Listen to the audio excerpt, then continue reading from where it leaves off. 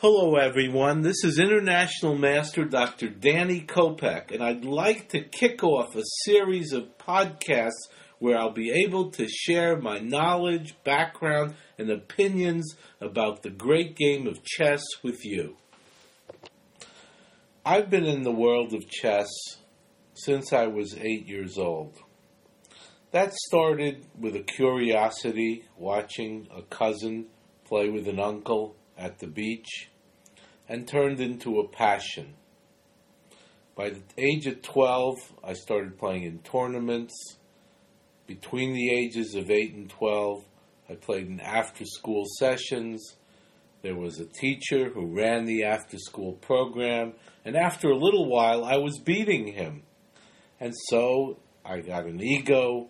I started to understand that I wasn't bad at this, and I was even called Mr. Chess at school. I remember that, and teased about it. And as you know, chess can be great and can be a wonderful hobby, interest, and aspect of life. But my concern for chess is that it always be the royal game. And in that sense, I want it to be treated properly and royally in every respect when played by anyone at every level, if that's possible.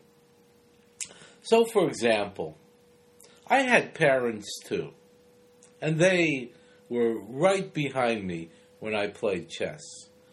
But I'll tell you something, my dad never dared to come into the tournament room and start to talk to me or stand around me during the game and try to somehow coax me during the game or become part of the game.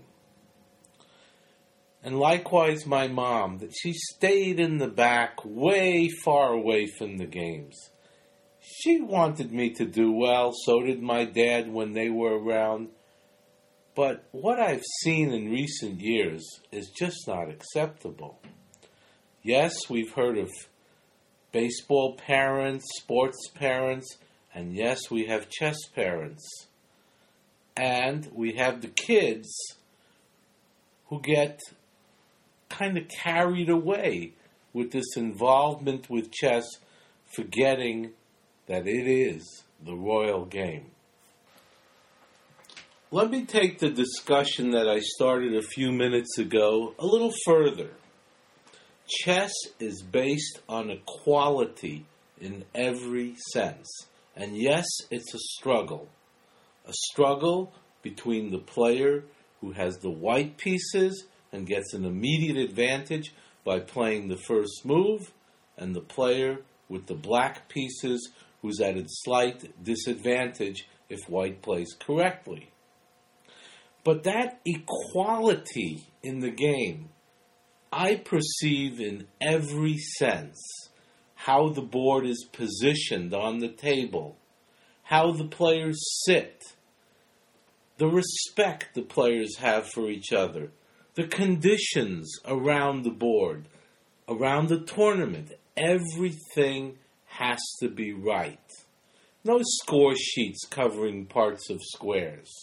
No kneeling on the board or on the table in any way with your arms or legs or on the chairs.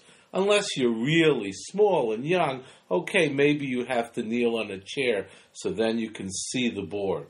But once you get to a certain size, forget it. It's not acceptable. And I'm not going to have anybody stand over me while I'm playing chess.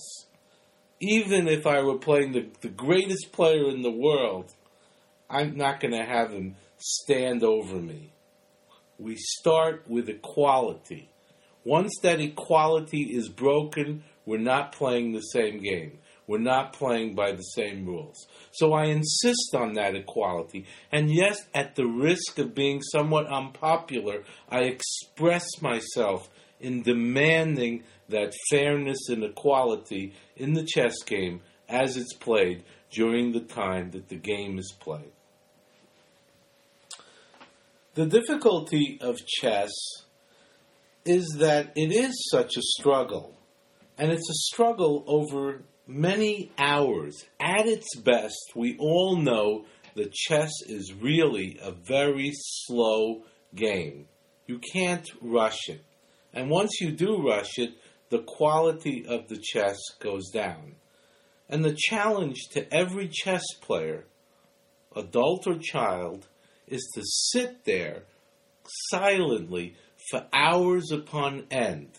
In my mind, serious chess starts when you have at least 1 hour on the clock each, and more typically 2 hours each, and quite frequently the games will go 4, 5, or 6 hours.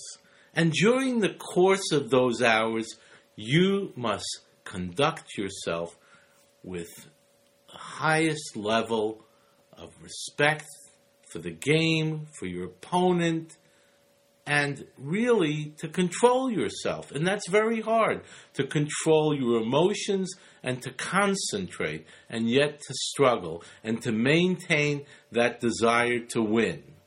And during the course of that time, it's quite common that you're going to have periods when your concentration goes up and down, your behavior might change, you might leave the board, you might get hungry, you might not feel well, but you really have to control yourself and respect the game first.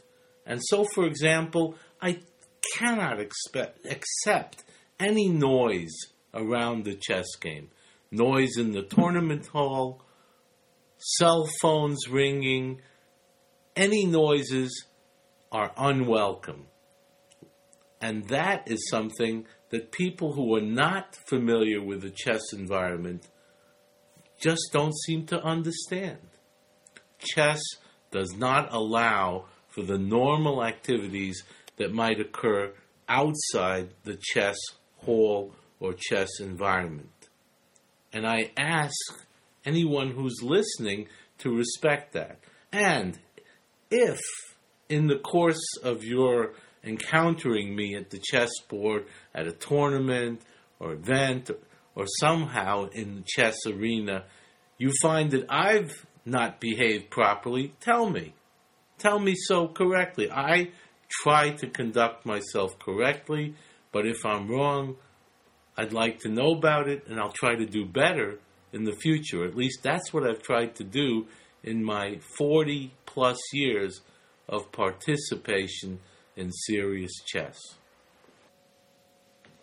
I know that some of the things I've talked about here are in direct contrast to the trends in life.